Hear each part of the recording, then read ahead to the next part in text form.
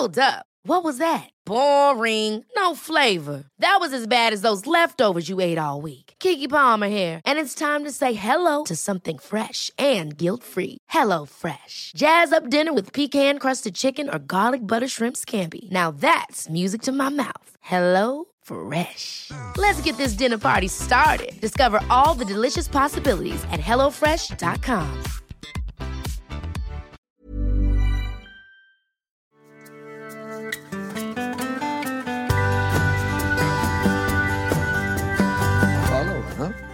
Då var det dags för lite podd igen. Och den här podden så pratar vi om stressrelaterad ohälsa på olika sätt. Och så även idag tänkte jag. Jag hoppas att ni har haft en jättefin vecka än så länge. Och som sagt, här pratar vi stress. Här pratar vi ohälsa kan man säga. Och det är mycket för att jag ska kunna hjälpa så många som jag kan, om man säger. Jag jobbar ju till vardags som terapeut inom de här problemen så att säga. Fast jag sitter ju en och en eller när jag är ute på föreläsningar och så är det på stycken. Men jag tänker i en sån här podd så kan man göra ganska mycket för ganska många. Och därav så kör vi på den här. Och så länge det är så många som lyssnar som det är så kommer jag att fortsätta. Så får ni bara säga till om ni tröttar på mig så hittar jag på någonting annat. Och idag ska jag prata om en grej som är väldigt vanlig att jag springer på. När man kommer till mig som patient så är det väldigt vanligt att man har kanske testat massa saker innan. Så har det varit i liksom alla år. Att av olika orsaker så har man legat ganska långt bak i pipelinen. Man har testat andra saker förut. Och det kan jag tänka mig absolut det är helt rimligt eftersom som jag inte ligger under landstinget så att säga. Så att det är ju inte högkostnadsskydd och sånt här. Det är en helt privat grej va. Så absolut ska man testa sakerna innan. Men i många fall så har det inte funkat. Och då tänker jag så här att det kan man nog växla några ord om. Just när man har alla verktyg fast det går ändå inte. Man har hört allting, man har sett allting, man har läst allting, man har gått kursen och man har gjort grejen fast lik förbannat så händer det liksom inte i vardagen att det bara funkar va. Och när jag träffar på en sån situation då är det ganska enkelt för mig att se vad det är som behövs. Och verktyg är en sak och när man traditionellt sett när man går i terapi så är det väl både det man letar efter själv och också det man får då i många fall. Och jag tänker så här att även om jag hade lagt upp alla verktyg som ni har behövt för att bygga ett hus precis framför er så är det inte säkert att ni hade kunnat bygga det huset ändå. Det kanske hade varit så att det saknades färdigheter. Vi kanske inte visste hur man byggde det här huset. Och då spelar det ingen roll att man vet att en såg gör man så här med och en hammare gör man så här med. Absolut, och det är ju bra för all del. Men sen då? Vilken ordning ska man göra där? Vad händer om det inte funkar? Och vad liksom ska man göra? Hur ska det se ut liksom? Och inom psykologin då så kallas det här för färdighetsträning. Som jag är ute efter nu då. Och ordet färdighetsträning den jobbar den dialektiska beteendeterapin väldigt mycket med DBT. Och DBT är en helt fantastisk terapiform som fungerar exceptionellt bra för just stress och svåra vardagar. Från början så kommer den här terapin från USA. Den är ganska ny. Den är alltså så ny att vi pratar 90-tal. Och den är gjord då från början för unga kvinnor med självskadebeteende. För att hjälpa dem då och ta sig igenom de här brutala vardagarna. För att det kommer vara jobbigt på insidan imorgon igen. Så att det finns ett stort värde för någon då, säger en ung kvinna med självskadebeteende. Det finns ett stort värde i att hjälpa en sådan person med att hantera sin vardag. Hur hanterar man konflikter? Hur hanterar man relationer? Hur hanterar man kommunikation? Hur hanterar man sina känslor som kan bli extremt stora och väldigt omfattande? Allt detta går att lära mer om.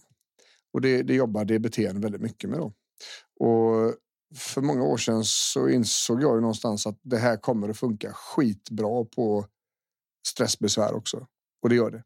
Framförallt då de här vardagarna som inte bara är bara, utan där det faktiskt det är fullt rimligt att det är svinjobbigt på insidan alltså. För det är så mycket grejer som inte funkar. Och det är så tungt och det är så låg energi och det är så mycket att göra och allting bara snurrar på liksom. Då fungerar de här grejerna väldigt bra. Och framförallt då färdighetsträningen. Så att verktyg är en sak för all del. Där man kan liksom behöva göra vissa saker på vissa sätt i vissa situationer för att man ska kunna komma igenom situationen. Om jag blir jätteorolig när jag går in på ICA till exempel, hur ska jag kunna hantera det på ett vettigt och bra sätt? Det är verktyg liksom. Men färdigheterna som man behöver för att förstå att verktyget ska igång, färdigheterna till att förstå hur ska jag kommunicera det här till min omgivning, färdigheterna att ta hand om känslorna som har kommit och som kanske ligger i vägen för att kunna använda verktyget, färdigheterna att ta hand om relationer och grejer kanske i anslutning till detta som blir problem och så vidare. Det pratas inte lika mycket om.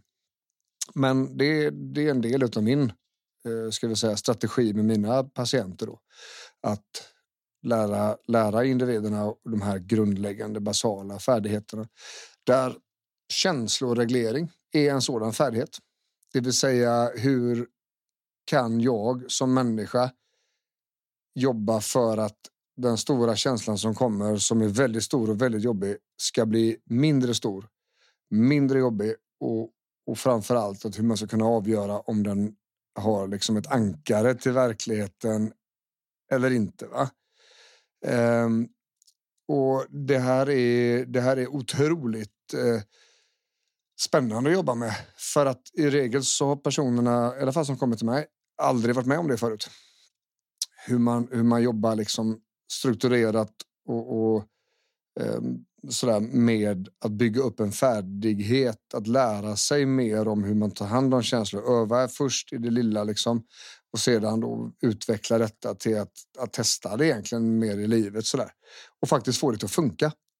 Så att när man blir väldigt orolig och väldigt stressad över en situation, kan vi då lära huvudet att backa hem lite grann, titta på situationen för vad den är, kolla vad du har för fakta i detta nu.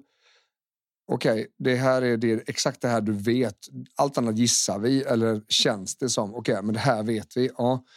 Men där finns det ju massor av olika varianter som skulle kunna innebära att det inte alls är du som kommer få skäll. Utan det kan faktiskt vara massor av situationer här som också skulle kunna gälla. Liksom. Och när man tittar på detta och hjärnan ser det att okej, vänta, det finns ett alternativ, att det inte är jag som har gjort bort mig. Ja, det var skönt. Där kommer känsloregleringen då. Och det är bara en utav alla färdigheter. Sen har vi ju det man kallar för medveten närvaro, och det som på engelska heter mindfulness. Förmågan att vara här och nu, färdigheten att kunna hålla koncentrationen på ett ställe, färdigheten att kunna titta på en sak för vad det är, färdigheten till att inte agera direkt på sin känsla, utan färdigheten att faktiskt vänta lite. Det är också en sak. Det är mycket inom DBT och även inom min arbetsdag då, som handlar om relationer. Ju. Mycket av vårt mående är ju upphängt eller påkopplat på andra människor. Och vi har ju andra människor runt omkring oss. Vi är ju flockdjur liksom. Och vi har en familj och vi kommer någonstans ifrån och vi har ett umgänge, en omgivning och så vidare. Och där finns det väldigt, väldigt mycket att göra. Hur liksom hanterar man konflikter i relationer? Hur hanterar man relationer? Hur stärker man dem? Hur ser man att de inte funkar? Och som DBT också då har faktiskt egna strategier för hur avslutar man en relation. För det kan ju vara så att man ser att den här relationen, den är fan inte bra. Jag ska inte vara här. Och då menar jag inte bara i förhållande utan även med kompisar och sånt som inte ger något utan bara tar, eller som kanske rent utav är dysfunktionella då och drar in massa skit i livet som jag inte ska ha. Hur avslutar man det? Det är inte självklart för alla människor och långt ifrån självklart för någon som brottas med utmattning och trötthet och sådär. Och det finns väldigt mycket att göra. Och just i det här kontextet då, när man har alla verktyg fast det går ändå inte, man får fan inte till det. Man vet allt, man har hört allt, läst allt, gått alla kurser, men ändå så klickar det. Då är det väldigt ofta så att det är färdigheterna att använda verktygen som saknas. För det här är inte riktigt någonting jag har hört talas om händer ute på många, ska vi säga, traditionella terapisittningar. Så ja, färdighetsträningar, och det är mycket av de strategierna jag pratar om här i podden kommer därifrån. Det är liksom färdighetsträning, det är strategier, det är relationsfärdigheter, kommunikationsfärdigheter och liknande. Så att det med strategierna och principerna som jag pratar om, det är ingenting jag själv har suttit på kammaren och lallat ihop, utan det här kommer ifrån bekräftad och vedertagen terapi då. Så att ja, kan vara läge och kika lite grann på det. Och skulle jag tipsa om en färdighet som man kanske skulle öva på mer än alla andra, och kanske från första steget då är det just känsloreglering, skulle jag säga. Lära sig mer om hur tittar man på faktan. Det känns på det här sättet, absolut, men vad säger den här känslan till oss? Är den överensstämmande med verkligheten? Finns det något annat sätt att göra det här på nu än den första impulsen jag får? Och hur sårbar är jag? Kan jag förekomma de här stora känslostormarna genom att vara mindre sårbar, genom att kolla på sårbarhetsfaktorer och liknande som vi har pratat om tidigare här i podden? Så är mycket vunnet alltså. Och jag har hört talas om varje vecka liksom, hur folk som har hört på podden och testar grejer, att de faktiskt får hjälp, och det tycker jag är så underbart roligt. Så fortsätt gärna och berätta hur det går. Antingen på Instagram då, på Björn Rudman kontot, eller om ni mejlar eller sådär. I annat fall så hoppas jag att ni har fått med er någonting idag också. Och är det så att man vill komma i kontakt med mig, så är det bjornrudman.se som är snabbaste vägen, enklaste och sådär. Där finns också mer information om hur jag jobbar och tjänsterna som jag håller på med. Så ja, ha en god dag nu, så hörs vi snart igen. Ha det gött, hej!